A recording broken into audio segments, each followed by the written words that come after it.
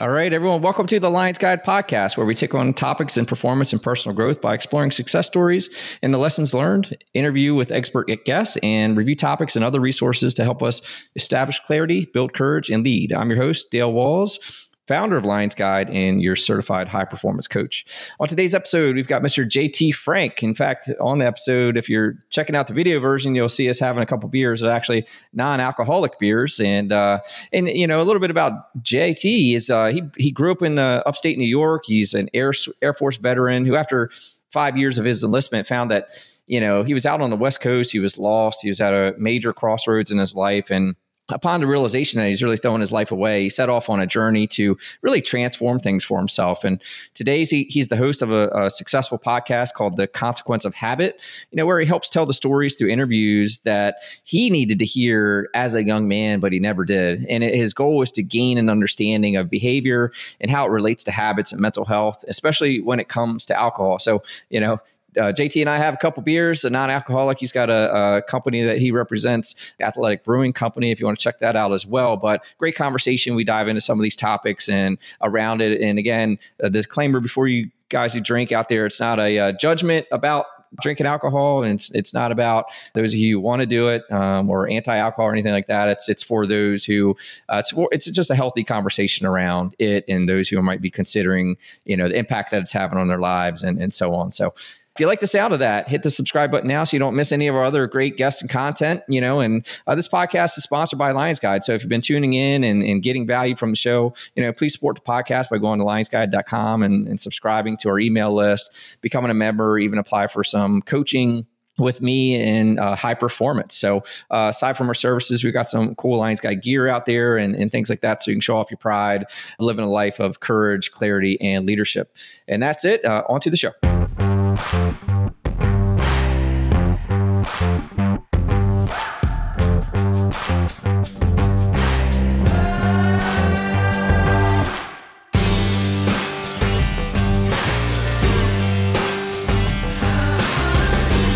All right, guys. Today on the Lions Guide podcast, we got Mr. JT Frank, and I wanted to have JT on the show today to talk about have a conversation that I have with a lot of, you know, people I care about and friends and family and especially high performers that I coach, which is really the effects of alcohol in our lives. And I came across JT because, you know, he's got a great podcast. Go out there and check it out. We're going to talk more about it, but, you know, The Consequence of Habit, it's real and raw conversations around not only, you know, these effects I mentioned, but, you know, various things, mental health, drug use, so on. I'll let him tell that story. But, you know, JT's another soldier in a good fight out there. And JT, man, welcome to the show. Happy to have you on.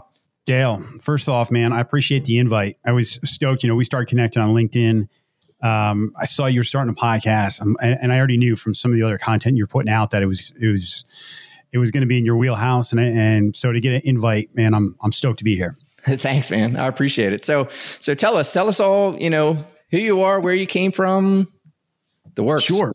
All right. So, well, right now we're not too far from each other, but I'm right up the road from you. But I grew up most of my life in Orange County, New York. So I was about an hour outside New York City, which is anyone who's from New York City, that means I'm upstate. And, you know, just a pretty much normal childhood for the most part. Because upstate's pretty rural, right? Like it's not. Is it similar to where we are now, or it's not too crazy? It's not even a city. It's, you know, it's a little bit more rural. Is that upstate New York? I would, for where I was. I mean, we were pretty on top of each other as far as houses go. I mean, we didn't have the high rises or anything like that, but it was a pretty condensed area as far as people go. Right. But yeah, I grew up there. I moved up to, when I was in high school, I moved up to the Poconos, which really wasn't that far. It was only about a 45-minute drive from where I was living. Graduated from there and tried college, and I just struggled. I struggled my entire time through school. I mean, I really struggled. Tried college, and that was an experiment that didn't go well. So I found out very quickly that I wasn't there mentally. I hadn't grown up enough yet. So what do you do when you don't know, when you're a young man or woman, and you don't know what to do? So I enlisted in the Air Force. So I spent 5 years in the Air Force, and that was just a fantastic time in my life.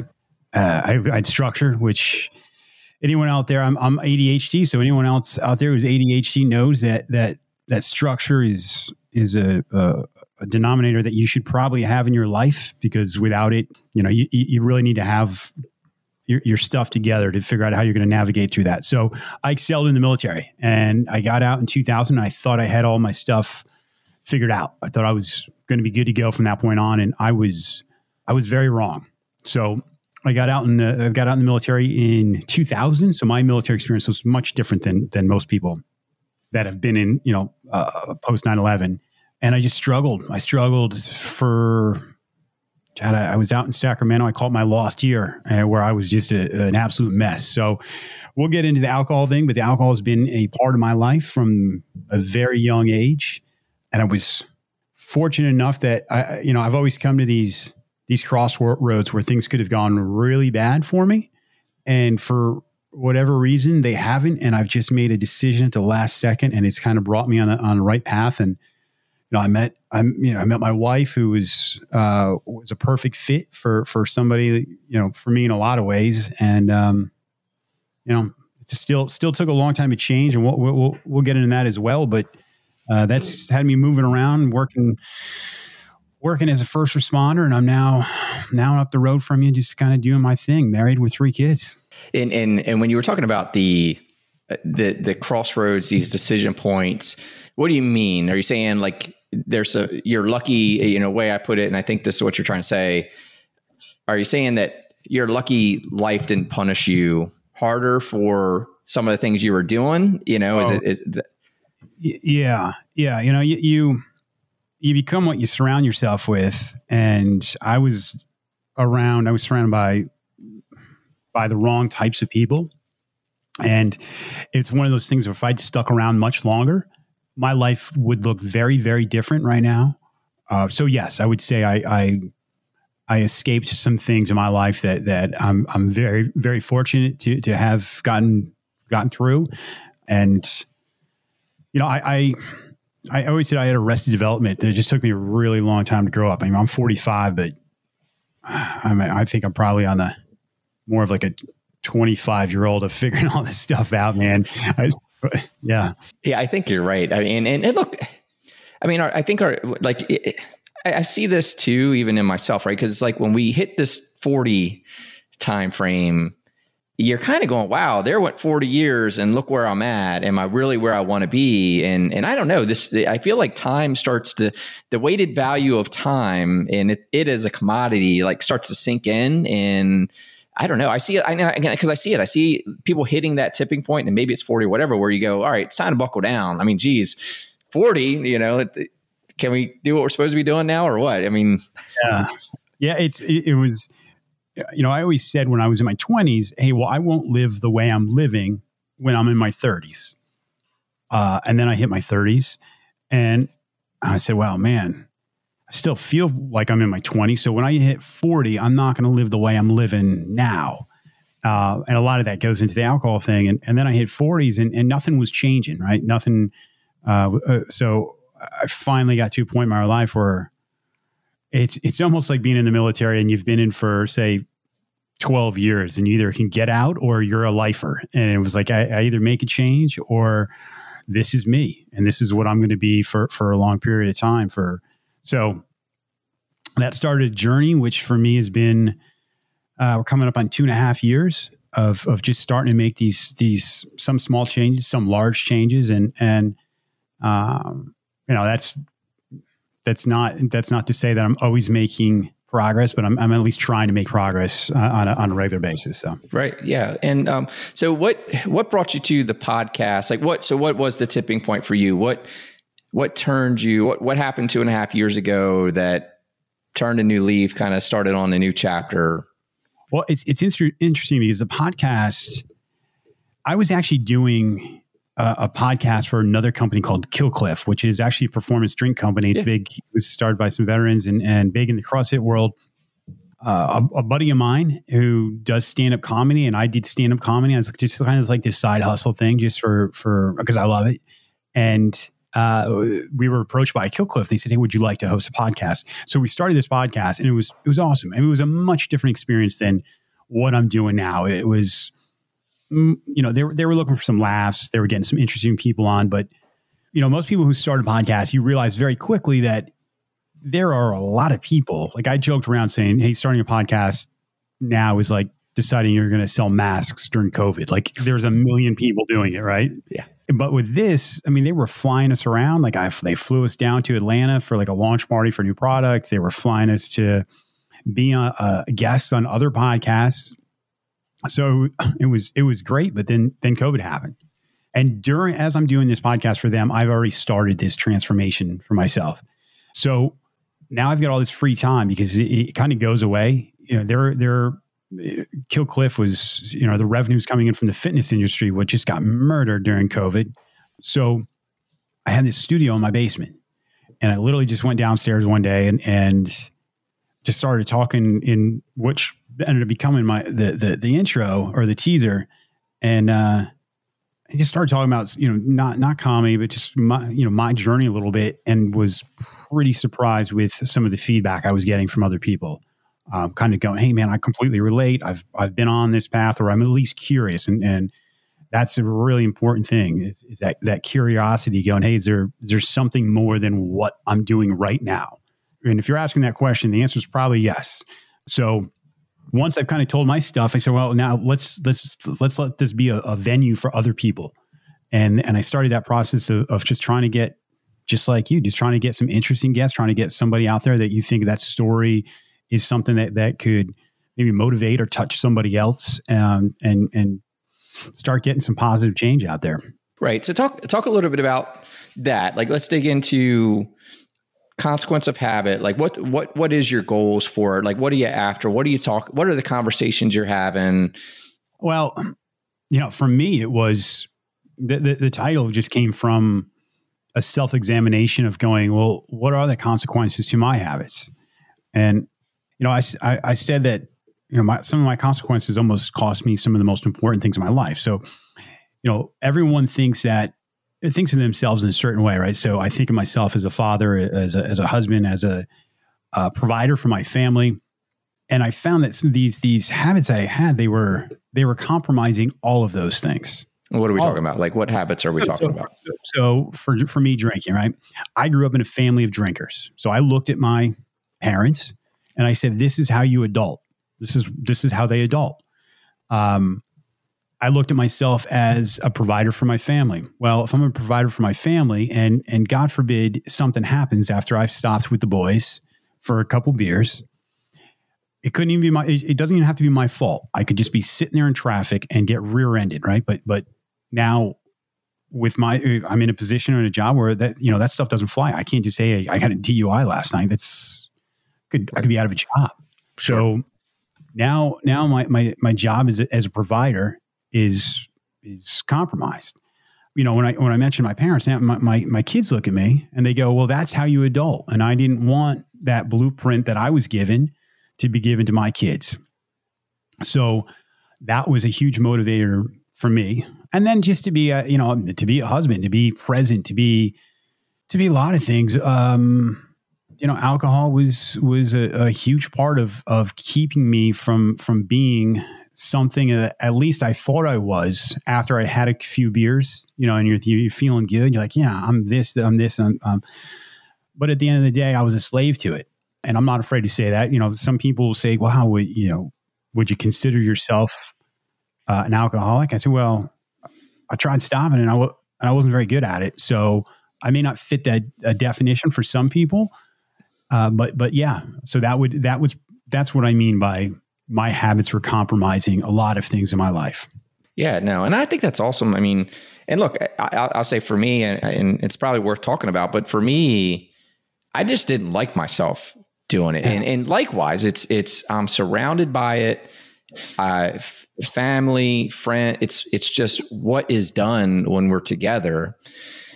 And, what I would tell people is like, number one, I'll say this up front. So anyone who's made it this far, who's a drinker, and it's like, oh man, this is an anti-drinking. Look, I'm not against anyone else drinking. Like if you want to drink, I'm not an anti-alcohol guy. I'm not that. I'm a pro me guy, right? And I know what I've got to do. And I can tell you that I hit the realization that I need to be going 120% every day. I got too much going on. And to your point, like if I want to be my best self to that, like it's just not serving me. So why am I doing it?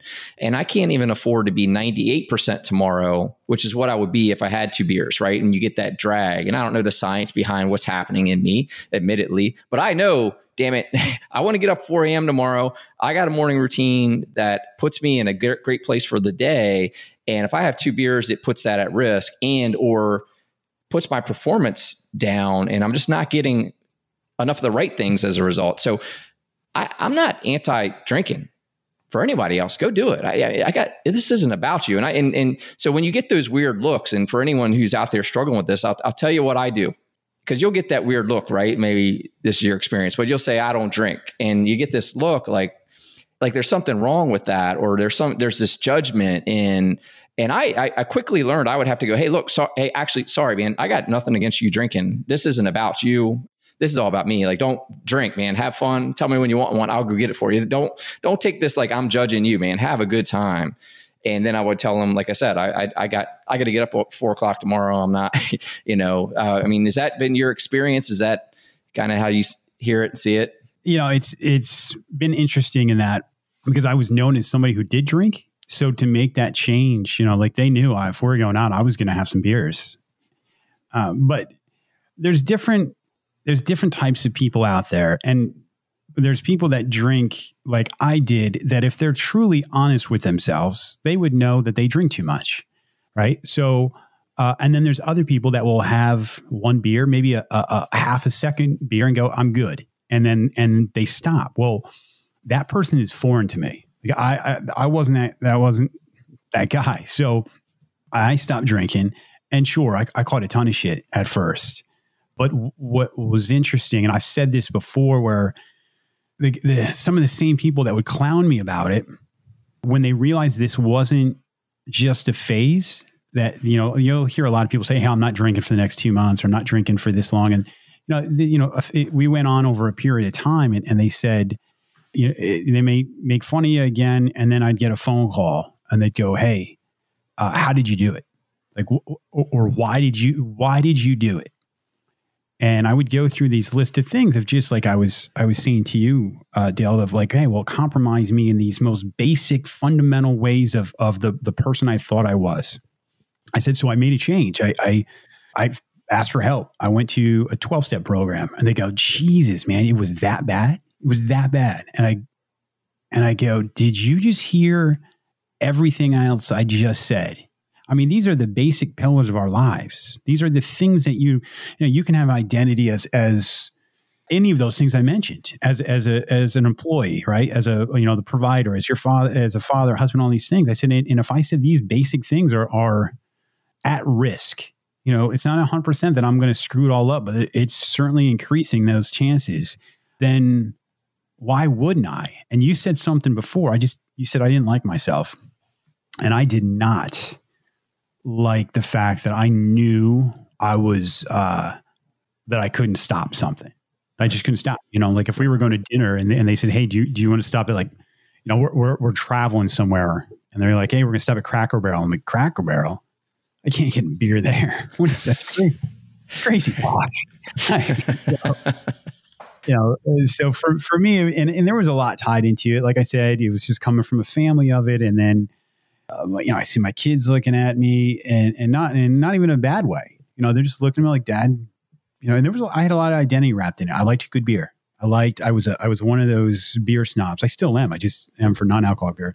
And I liked bourbon, and I liked sitting around the fire and hanging out with other people that drank.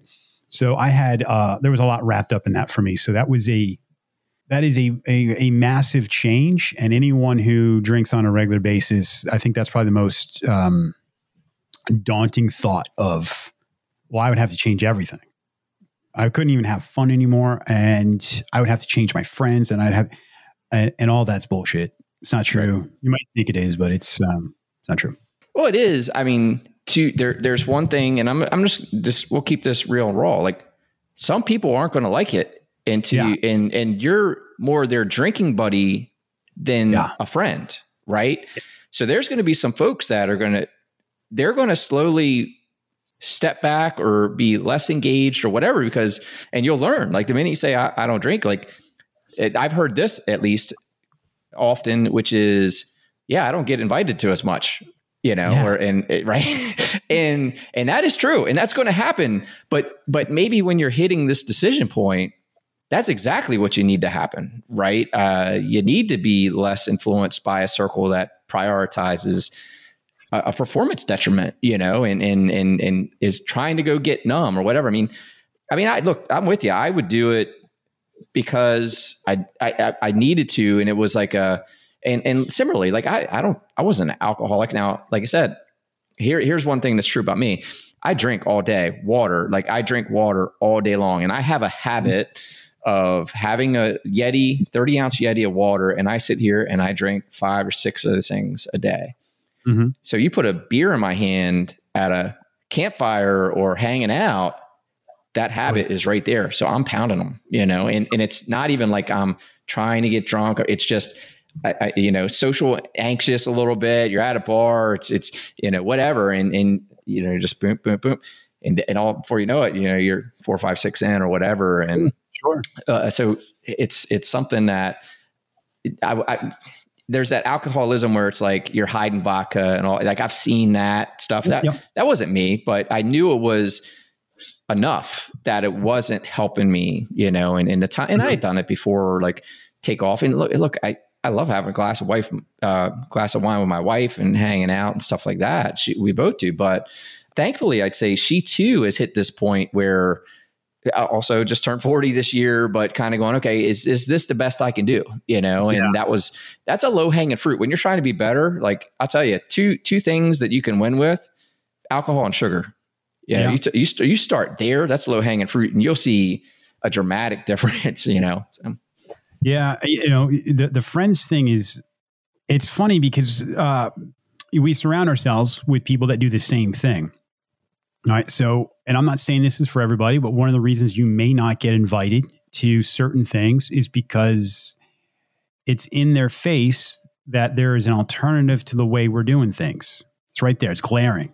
It's a guy with a Yeti chugging water, and then another thing, and any one of my friends that listens to this, I hope I'm not offending anybody, but as you distance yourself from certain things in your life, you'll realize that maybe I was doing the same thing of hanging out with people that did the same thing as me, because it never really made me question too deeply of what I'm doing right now. Is this okay, or is this normal? It's normalized when you're throwing down 12 beers at playing cornhole, and everyone else around you is doing the same thing.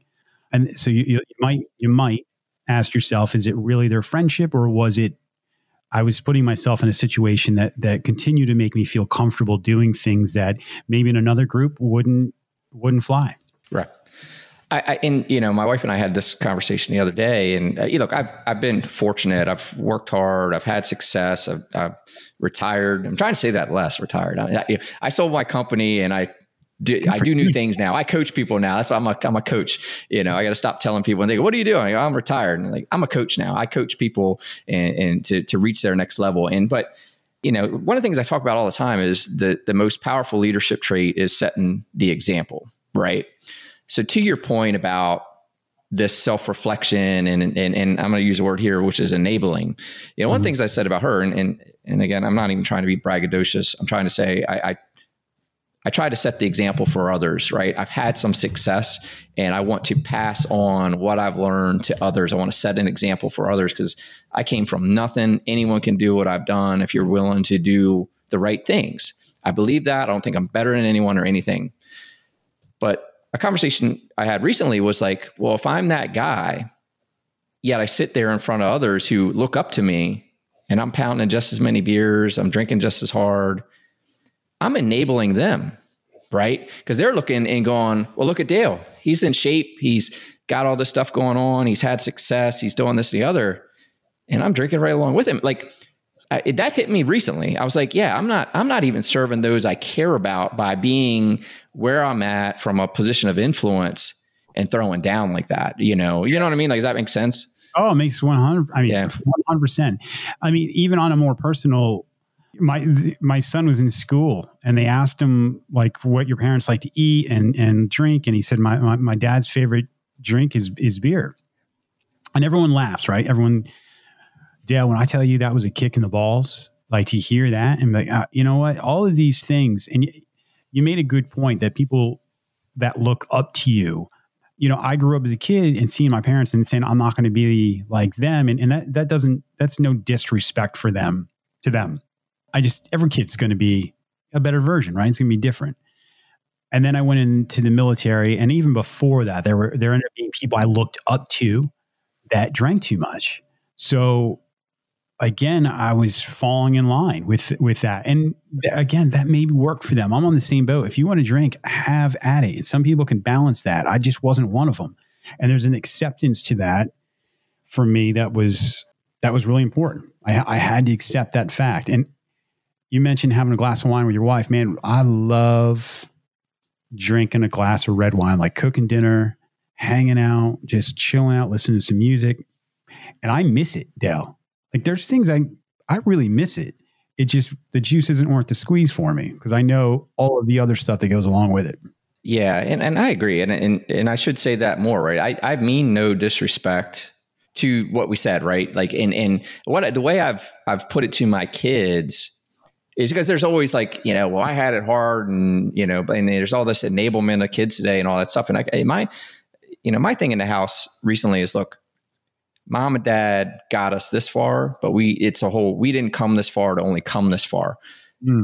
We didn't come this far for you to just be on Xbox all day or you not to get out there and put in the work or do good at school, right? Like we've got an opportunity to be comfortable, but we're not taking that opportunity, right? And that's where mom and dad didn't do this to get here for you guys just to stay here. We want you to take it farther. We want you to take it farther than we've been able to do in our lifetime, be even better. And that is just that. I mean, it's not any disrespect to that circle of friends or family, because that's coming up. That's again, like you, it was what I was around. I was I'm not even going to tell that story, but there's a lot of drinking coming up. It wouldn't be fair to put that one out there. Sorry. Call me if you want to know it, I guess. Yeah, but I was around it a lot from a young age, and there is that blueprint, right? Like we are programmed by what we're around as we're growing up. So it's easy to fall into that. It's hard to break out of it. And it's really hard to break out of it when that is your surrounding, because, you know, just our basic human desire to be a part of the tribe, right? Mm-hmm. It's tough. Yeah. Yes, it's tough. It's hard to quit. Yeah. Well, so right now, Dale, you're sipping on a Heineken Zero, right? And one of the companies that was big in my journey is Athletic Brewing, and they only make non-alcoholic beer. And we talked about those conversations that you have at the bar. This is a great time if you're at least questioning that in your life, and you say, even if you said, hey, today I don't want to drink, but I don't want to answer a million questions about it, because that's what inevitably happens. There's alternatives out there. You know, you can still have a beer. Like I'm sipping a great IPA right now where you're having a Heineken. So it's a fantastic time, I think, to make that change if that's what you deem you're going to make, you know. Hi, everyone. Dale here. I wanted to take a quick break to invite you to join us at lionsguide.com. Have you ever struggled to show up as your best when you really needed to most? Have you ever stared at your week and you just wondered, how the heck am I going to fit all this in? Or worse, have you come to the end of your week and asked, how come you didn't get done what you wanted to? Or maybe have you ever struggled to gain influence at work or home? Or have you felt as if you are a productive person, but you really don't know where you're going or what you want? So the distractions of social media or maybe Netflix take over your day. If any of that sounds like you, I want you to know that you're not alone and invite you to visit us online at lionsguide.com and subscribe to the Lions Guide newsletter, or maybe even download some of our free guides to help you on your journey. The time is now to transition to the next level in your performance and personal growth and have some joy in life. Visit lionsguide.com and subscribe today. You owe it to yourself and those most important to you to be the best version of you. Don't lose any more time. Subscribe today. I can't wait to see who you're going to become. And now back to the show. This is new to me. And I'll tell you, like I say, there's been 3 month, 6 month stints that I've just taken a break before, just getting hyper focused. Right now, it's because of 75 hard. I got various reasons of trying that, but one of it was like, hey, now it's a part of the requirement. 75 days, one of the things, no alcohol, no cheat days as far as the diet's concerned as well. But this is new. Like all these times that I've quit drinking before, taking a break, I'll say I didn't do non-alcoholic, and I would say this has made it 1,000% easier. Like even I'm coming back from a trip. I was down in Miami. Even two things surprised me. One, to your point, you fit right in, right? And why I like these guys is it's a Heineken bottle, you know. Right. And if I really want to avoid it, I just hold the blue label in my hand so people can't see. But as far as they're concerned, I'm sitting there drinking a beer just like them. The other thing was that they were accessible everywhere. That's what I was worried about when I went on the trip. I was like, man, you know, I'm going to be stuck there drinking the waters. You know, it's not going to be any non-alcoholic available, whatever. Traveling. These were everywhere. So they were in the airport. They were in the bars I went to. They were in the hotel. And I would say each time I was surprised. I went in there and said, my buddy orders and he gets beer or whatever. And I'm like, do you have Heineken Zeros? And they're like, yeah, I got. I'm like, cool. Awesome. And I mean, the days of just having no duels are over. There's some great beer companies putting out amazing products. Obviously, like I said, I'm partial Athletic Brewing. They've been huge supporter of the podcast and just my journey in general. But Lagunitas is making it's a good non-alcoholic Brooklyn lager. I mean, close to us, you've got Dogfish. They've got one out. It's the industry is blowing up. I mean, I think Athletics, I want to say their sales up are like 300% right now because it's an alternative. And for a long time, there just wasn't that thing. I mean, I joke around like, dude, you hold a lot more street cred. Somebody got sober pre all this awesome non-alcoholic beer. Like it's because you were drinking seltzer water. Right. But I'm always careful because for some people, even having that it's not healthy. It's a trigger for other things. And sure. Again, that comes back to honest conversations. One of the things about habits and one of the reasons I love them and hate them at the same time is you can talk about habits and you can talk about being a successful entrepreneur, being the best version of yourself. Wake up at 4:30 in the morning, working out, taking your cold shower, meditating, reading so much. I mean, doing something like the 75 hard, and that is one level of it. And then all the way down to the person that is reach rock bottom. It's their habits that have gotten them there, right? And so to make these small changes and why we do the things that we do, because my process through this is the more I examine my habits, you start to make these connections like, oh, I must have been uncomfortable. And this is where I get all touchy feely, but maybe I wasn't comfortable in my own skin or in my own head, or I didn't like myself at some point. So I would do these things that give me these little dopamine hits, just like I do with my phone now, right? I'm uncomfortable. I'm sitting there. I'm bored. I'm uncomfortable. Boom. It's this constant thing that's always there. Well, alcohol was that for me, on top of, other things, but, having those conversations, examining it, making that connection between my actions and where I actually am in my headspace and having an emotional awareness around that. And then trying to figure out a way to make a change where that's not your go-to, whatever your habit is. Right. Yeah. And look, you gotta want that, right? I mean, it's you gotta want it. You gotta want to make the change. And again, kind of why I was excited to have this conversation today, because I feel like, again, a lot of people are just locked in. They don't feel like they have permission to be different. And, it's just something that's my goal for this podcast, to let people know, like, this, to get into that next level of improving all the things that you don't like about yourself and what's going on in your life or whatever. And if you're drinking, like, again, it's low hanging fruit. You might want to look at it. And even like, I'm fit. I work out a lot. It's a part of my routine. And I can tell you, man, I can see a stark difference. Like I'm 18, 19 days into 75 hard as of this recording. I can see in the mirror after those 2.5 weeks of no alcohol. I'm getting crazy with the second workouts. I mean, the 75 hard, if you're familiar with it, you got to do 2 distinct 45-minute workouts a day. Now I know I've only recently gotten good at stretching and recovery the way I should do, at 41 now. But so I haven't been going crazy with the workouts. I just know that's not going to be sustainable. I don't recover like a 21-year-old anymore. But no alcohol. And for me, no sugar is another thing I'm doing right now. But I can see in the mirror, like, because I haven't changed a whole lot other than adding in another 45-minute workout. I can see it. I can see it on my body fat percentage. I can look in the mirror and go, look at that. And like, I was already fit, you know what I mean? So just for someone who's out there struggling with weight or whatever, like I can see it. I mean, I can see when I'm drinking and not drinking. And that's been every single time I've taken a break. I can see the change within a week or two, you know? Sure. Yeah. I mean, I used to pride myself on being able to go out hard at night and do all of, just hit it hard. And then the next morning suffer through whatever I was going to suffer. And I used to take pride in that. And I look back now and God, that was foolish. I mean, there was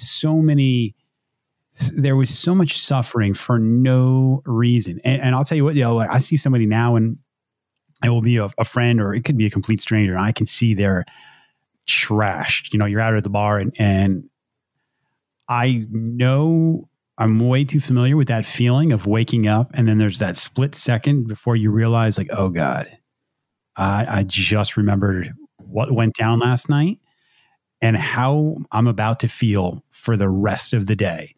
And man, I do not miss that. And to get up and think about like working out and doing that stuff, I'm like, why? It's not worth it. You're just like robbing your future self of a better time, right? I mean, sure, I could drink and I could still have a good time. And I could say, yeah, but you'd have a better time if you didn't feel like shit. I mean, that's my whole 98% rule. I want to know I'm optimal, so I can do the things I want to do, man. I even attributed one time I tore my calf and it was just what you said. It was some people were visiting, wanted to go run, the trail. And I'm like, yeah, I'm all in. And we're out till 12, 1, whatever, drinking. And we're hard asses. So we're going to get up at 5 and go run, 5 miles. And I remember taking off, boom, like my calf was done. And I was like, you know what? That's because my dumb ass was drinking all last night. And I think I'm going to go get up and run 5 miles and half-ass stretch and I'm going to be okay.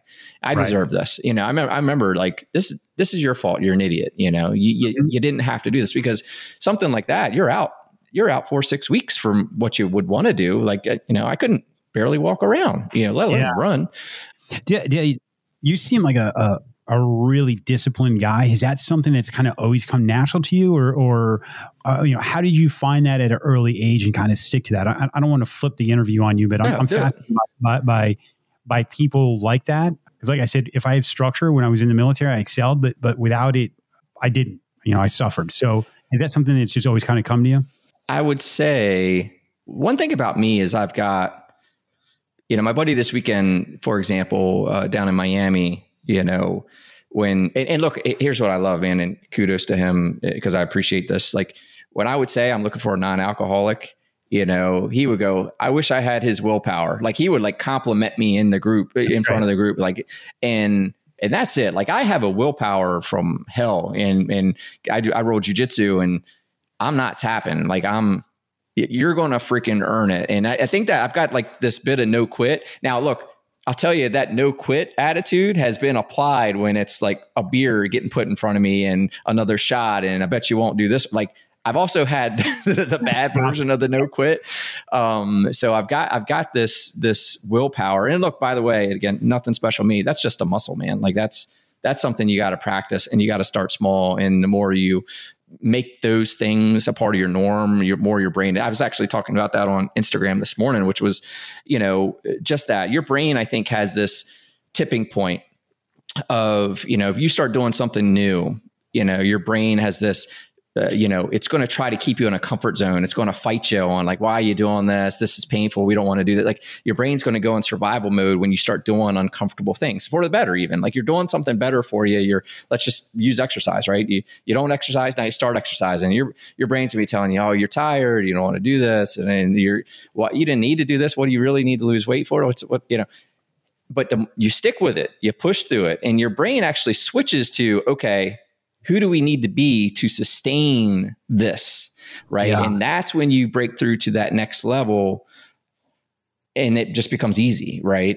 So for me, I am very disciplined, but I tell people it's self-leadership, right? I love the analogy that if your life were a business, you would be the CEO. You're in charge. You set the mission, you set the core values, you design the process, the systems, routines, you build the team. It's yours. And that's self-discipline to me. And people would come to me over the years and go, Dale, you're running this company. You're the president of the local youth association, yet you still run marathons. You got 3 kids at home. You do jujitsu. Like, they were like, how the hell do you do all this? And I'd say, I look at it, I don't look at it in buckets of each. Like, I don't have work-life balance. I have a life and I have things I'm accountable for in it. And I'm accountable for all of them. And look, I'm perfectly human. Not everything's perfect, and I have issues I have to deal with, and all of those things still. But I look at it from maybe a level up. Some people get so, got the blinders on. It's work, and they might be doing great at work, but their home life is just going to hell in a handbasket, and they use work as an excuse to avoid the difficult conversations at home. And again, if you were the CEO, work's a division of your life. Your family is the division of your life. Your community is the division of your life. And you kind of got to level up and look at them holistically, and you got to give them the right attention. Yeah. And so one of the big things to that is to build a system. You've got to know what your order of operations are. And this goes to habits, right? You've got to identify what habits are serving you, what habits are not serving you. My 3 tenets of Lions Guide, clarity, courage, and leadership. You got to have a clear vision, right? For where you want to go, who you want to be around. If you have that clear vision, and then this is where the line comes in. If you have the courage to make those changes, because there's going to be challenges, and none of that's going to be easy, and there's going to be those working against you. But if you have the courage to face them, you'll get there. You're going to get there. It's going to serve you. And then the leadership aspect is just that. Like, that is self-discipline, is committing to taking ownership of your life, your outcomes, and sticking to it. And when you bring clarity, courage, and leadership to it, that's where that willpower comes in, right? Like, I'm going to go do X. This is who I'm going to be, and here's how I'm going to do it. Build a system and go. Yeah, I love it, man. You just got me fired up. Seriously, it's good stuff. And I'm, we talk about regrets, and one of the regrets I have is not seeing some of the changes or the reasons for changing until the age I was, because in my life, I've accomplished things through this process of self-examination and the podcast, and I've since started a nonprofit, and that would have never happened 2.5 years ago, because it just, there was, first of all, drink is a huge time hack. Like, you just don't it puts a bookmark on the beginning of your day because you felt like crap for me. Yeah. And at the end of the day, because you're stopped being productive and you're not doing other things that are healthier for you. And sure. Well, that wall comes quicker, right? Like, I noticed, sure, I might be fired up in the morning, get going, but that wall's coming quick at the end of the day, and it's going to be heavy. Yeah, I'm on board with it, man. So the podcast journey, what's some of your, the things that you found, like some of your favorite guests or most insightful? Like, what have you gotten out of that? You're a ways into it. So has it been 2.5 years that you've been doing a podcast, or? So just this Consequence of Habit is only, not only, it's been going on for over a year now. Okay. So I probably have 60 episodes recorded. I think I have about 50 out.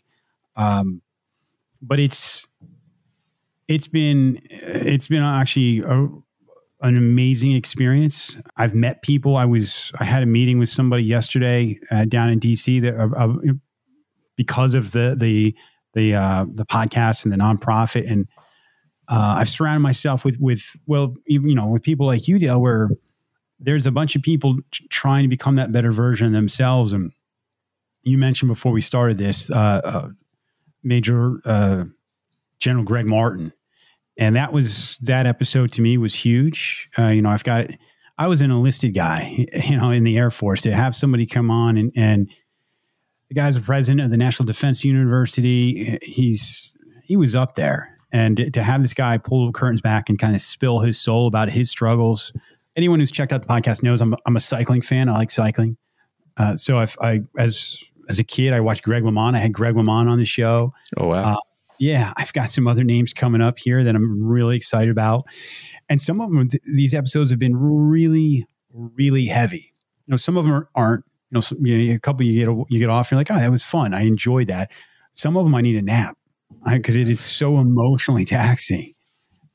One of my first episodes, it was in the top maybe 5 or so, first 5, was a gentleman named Taylor Spike. And he's come on again since, but we talked about alcohol.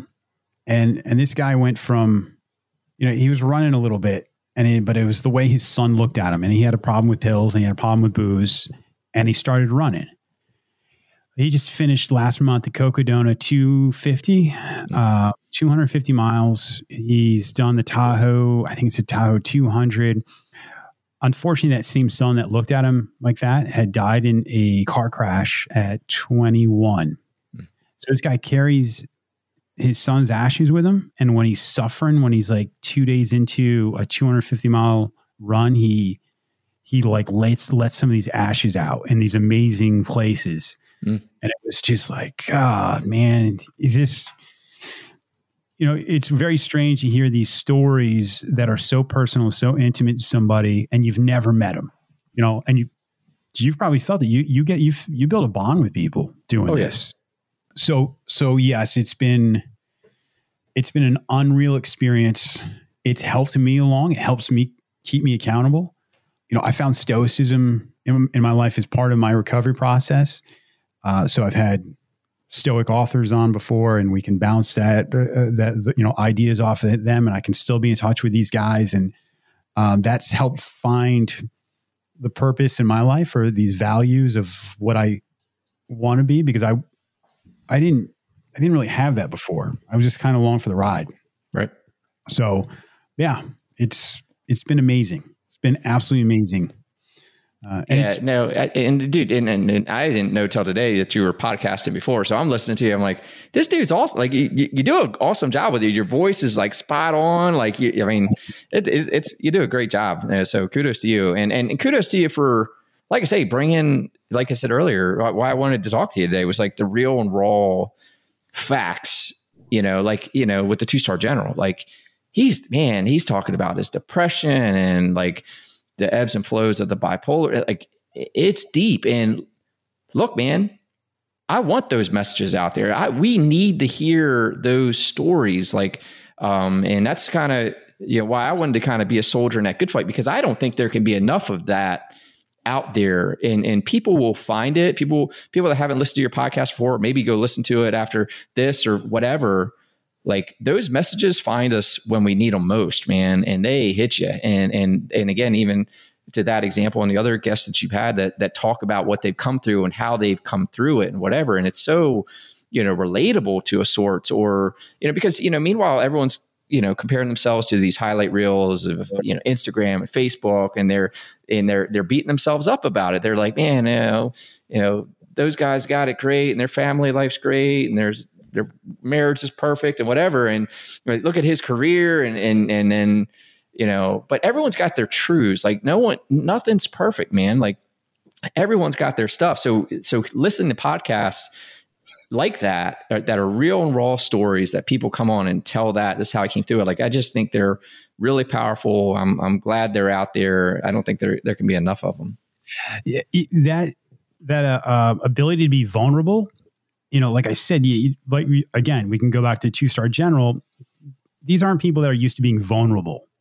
And when you're vulnerable, it takes down a barrier that is usually there. If like you said, if someone's posting every day that they're doing all of these amazing things and they're killing it in their life, for somebody struggling, that might as well be a different animal altogether. But when you find out these people that are struggling in certain ways, and they're at least open enough to tell you, yes, this is not only am I struggling, but this is how I got through it. And we're seeing that really my experiences within the veteran, the first responder communities, even some of these frontline healthcare workers, there's a lot of people that they have this title as hero. They've got this title as, I have to be in charge. I have to have my shit together. And some of them don't. I used to package, I'm very good at portraying something. So I would portray that I really had my stuff together. So when I started to have a little bit of a meltdown, that was a huge surprise. When I said, hey, I'm in trouble or I need help, it was a big surprise to some people. But the people that are telling these stories are getting, I'll get text from them, hey, I look at this interaction I got from somebody that listened to the podcast. I got emails from somebody that heard the General's podcast, and this guy is a lieutenant colonel, and just made me privy to an email that he sent that literally brought tears to my eyes, and solidified exactly why I do this. Somebody asked me yesterday, hey, have you cracked the code on making money on this thing? And I said, no, I haven't. I said, maybe I will. And maybe I won't. It will not change whether I'm doing it or not, because it's, this is probably one of the few things in my life that I've built myself, and it's grown to what it is. And I can step back and go, hey man, I'm proud of it. I'm proud of where this is going. So it's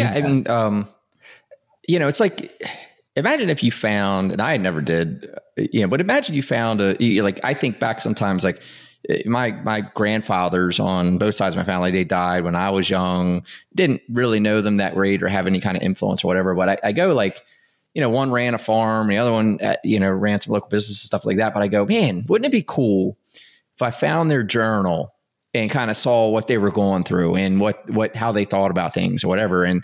And a part of like this for me is like kind of putting that out there. So one day my kids can go, man, that was my dad, and kind of like, if I get hit tomorrow, they're going to have at least, hopefully the producer can go dig them up, but what haven't been released yet, but they'll find 12 episodes of me, kind of what I'm about, and hopefully it'll serve them or whatever. You know what I mean? Like, I think there is a lot of, it is a good feeling to do these things and have these conversations. And like I said, I think, we just need more soldiers in a good fight going through this stuff, man. So. Yeah. Dead on, man. So when you transition to not drinking alcohol, what were some other habits that now, like, they're your habits that you're not compromising on? They're what's contributing to your success. Like, because you often, to get rid of a bad habit, you got to replace it with a good habit, right? What are some things that you have changed to do to kind of replace the bad habits? Well, one of the first one, I goes back to, it's not just a set habit, or maybe it's a thought process of curiosity of why I'm feeling a certain way. I always joke around and say driving is that's the gauge of where I am mentally, of, how agitated am I? How uncomfortable am I in my own head? If I'm snapping out at everybody else, there's probably something about me I'm not liking right now. So I need to maybe take a look at that. And that goes back to like a 12-step kind of thing. And it's one of the, sure. I would encourage anybody, whether you have a problem with alcohol or drugs or not, a 12-step, at least looking through it and being honest with yourself is such a beneficial thing, I think, for a lot of people. Some of the things that I was doing while I was drinking and I wasn't getting a benefit from, I now get a benefit from. So, I was doing breath work before, even when I was drinking, and I was trying to make all these changes where this alcohol was this kind of huge elephant in the room. But I do breath work now on a regular basis. Like what are we talking? Are we talking like Wim Hof type stuff or what? Yeah. Wim Hof is been that style of breath work. I've tried meditating. I've tried just following my breath, and I've had, there's a ton of benefit in it. I'm sure. The ADHD thing, and I hadn't put the time into where I was feeling a huge benefit from it. But where the Wim Hof style, it's give me 20 minutes and I'll put myself in a whole other state of mind. So yeah, his stuff is awesome. And I think like before we run from that, this is one of these areas, like even for me, like taking it to the next level was getting into the breathing stuff and fell into Wim Hof and for those of you who haven't checked out the book, What Doesn't Kill Us, that's all about Wim Hof. And it was really written by author Sean, sorry, guy, I'll butcher your name if I try to say it, but the book is called, What Doesn't Kill Us. And it was written by a journalist that was kind of debunking these like crazy guys, these gurus doing these crazy things, that he would go like debunk what they were saying and whatever. Well, he couldn't debunk Wim Hof, and he went through a whole experience with him. Hey, have you read the book or no? I have not. Nope. Yeah. Nope. So he, by the end of the book, he's like, hiking up Kilimanjaro, in his shorts with, like basically, half naked with Wim Hof, and they're doing, I mean, it's awesome. It's an awesome story, but it really opens you up to like, our body's so capable of doing everything it needs to do, to function. And we poison it. Like we don't breathe, there's another great book out there called Breath. I think James Nestor is the author on that book, but talks about the science of breathing. He was on the Rogan podcast. Yeah, heard it. And man, that book's awesome. Really opens you up. And I don't know if you remember. Do you remember what he called the, we like hold our breath, like when we're opening emails and stuff. I forget what that was called. I don't know. But then I learned I was doing that. Like I was holding my breath like all day. Like every time I would double click an email, like hold my breath in anticipation of what it was going to be or whatever. So breath work, is like the next level, right? You can be working out and all those things, but once you kind of tip into like giving your body the oxygen it needs, and I jokingly tell people, like, if the 20-year-old me like saw the stuff I'm doing today to stay optimal, I would be clowning the shit out of myself. Oh, yeah. Yeah. And that's one of them. That like I go down there and do the Wim Hof method, and I'm like, man, if my 20-year-old me saw me doing this shit, but man, it gives me so much energy. I got my buddy doing it, and he took like right away after I do the Wim Hof method before I work out, and I was telling my buddy about it, and he went and turned him onto the videos. He went and did it. He shaved like his next run. He shaved a half a minute off his time. Wow. Like, just by doing it beforehand. It's funny because you'll tell people, and I'll say breath work, and they're like, "Oh, well, explain what the hell that means." And then I'm like, "Well, you're going to breathe like deep breaths for like 25, 30 breaths, and then you're going to hold your breath for as long as you can." And they're like, "Wait, what?"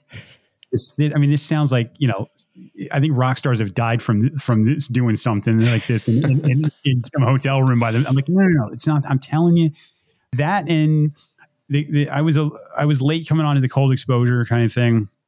I've incorporated some of that into it. But anyone watching it, a lot of times you need a little privacy with it, just because if anyone's watching you do it, they start getting concerned. The Wim Hof? Yeah. They get concerned. For you or their own safety. You're an insane person. I tell clients when I tell them about it, I say, look, and I get it. I want to walk them through it or whatever. I say, we're going to talk about this. I want you to go try it, go lock yourself in your car or whatever, give it, you don't sit in the middle of your office or in a, all glass conference room and start, hyperventilating. Yeah. But it's good. Yeah. So you brought in the breathing. So what are you doing for the cold exposure stuff? I don't have a tub, so I'm just doing it in the shower. I just get as cold as I can and try and control my breathing. And, I'll start off with a minute and see how it feels or how I'm doing on time. And I'll mix the two together. I'll do breath work with the cold exposure. And it's been, if I'm in a really bad mood, it changes that fairly quickly. Yeah. So that's been a huge benefit for me. And then just working out has always been part of my life, whether I was drinking or not drinking. I've always enjoyed exercise. I love mountain biking. So my wife and she's been awesome throughout this entire process.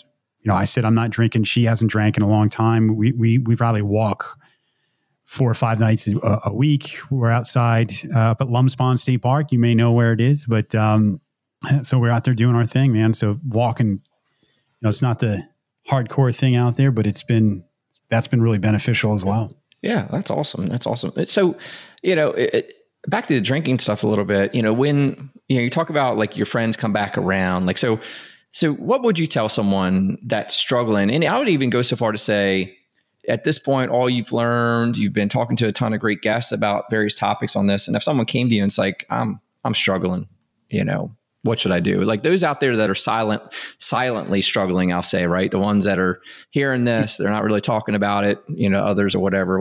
Well, first I would commend him for being curious about it, because to be curious means you have your best interest in mind and you want to make a change. The second thing I would say is you don't have to think about, I'm never going to drink again, or I'm never going to do whatever it is again. It doesn't matter. You don't have to think about that right now. You just have to think about today. What are you going to do today? What are you going to do the next hour? What are you going to do the next 5 minutes? And if you can get through those over time, you find yourself, you'll distance yourself from that thing. And some people question like, hey, I think I might be an alcoholic. And that is not my place to say you are or aren't. I just haven't found somebody that's questioned that, who hasn't made a positive change and distanced themselves from alcohol and then said, oh, I 100% did. If you're questioning it, there's a chance you've got something going on. And do not be afraid. I've had other people say, I've gone to rooms before, and by rooms, I mean a 12-step. And they go, well, what if I run into somebody I know? And, I cannot stress this enough. That is not weakness. What's weakness is continuing to compromise yourself every single day and not making a change. That's fucking weakness. Strength is facing these things and making a positive change in your life. And I guarantee if you walked into a room and there was somebody they would applaud you. Yeah. And you should applaud them, and it's 100%. I mean, and that's to me, it's courage. It's courage to face these things, face your fears virtuously, honorably, like go face these struggles and challenges, with courage. Like, it's for the better, it's virtuous. It's what you need to do. You need to do it, and just face these, fears or limiting beliefs that you have about it. The fear they're going to judge me, or I'm going to miss out now. And sure. Think about you, think about those that are counting on you, yep. Think about them. Who do they deserve you to be? Like who, you know what I mean? Like make it about you. Like screw the judgment, man. Fuck everybody else. So like I put a thing online. It was pretty popular. It was just like, why do you care what cowards think? Right? Like, why do you care so much about what cowards think of you? Like, sure. Just go do your thing. Do what's right for you. Yeah. So, I like it. So cool, man. Well, hey, I know you got a hard stop here, so I wanted to kind of bring it to a close here. But dude, thanks for coming on, man. Great job. I think it's a great, powerful message. How do we find you? How do we listen to the podcast? So just check out that podcast. It's called Consequence of Habit. It's on all of the major platforms. And as far as social media, I'm full disclosure. I'm not awesome at it, but I'm on Instagram, Consequence of Habit, LinkedIn, under same thing. You'll see the nonprofit there, and then also my personal account. So yeah, please check me out. And if you want to drop a line, any questions or any habits you think I need to start looking at, man, or that have been beneficial for you, then I would love to hear about them. Awesome. So JT Frank, look him up on LinkedIn. That's where I found and was able to connect to you. I'm thankful for it, man. And I really thank you for coming on the show today. Good stuff, man. Awesome. Thanks, Dale. I appreciate it. Yeah. Thanks, brother.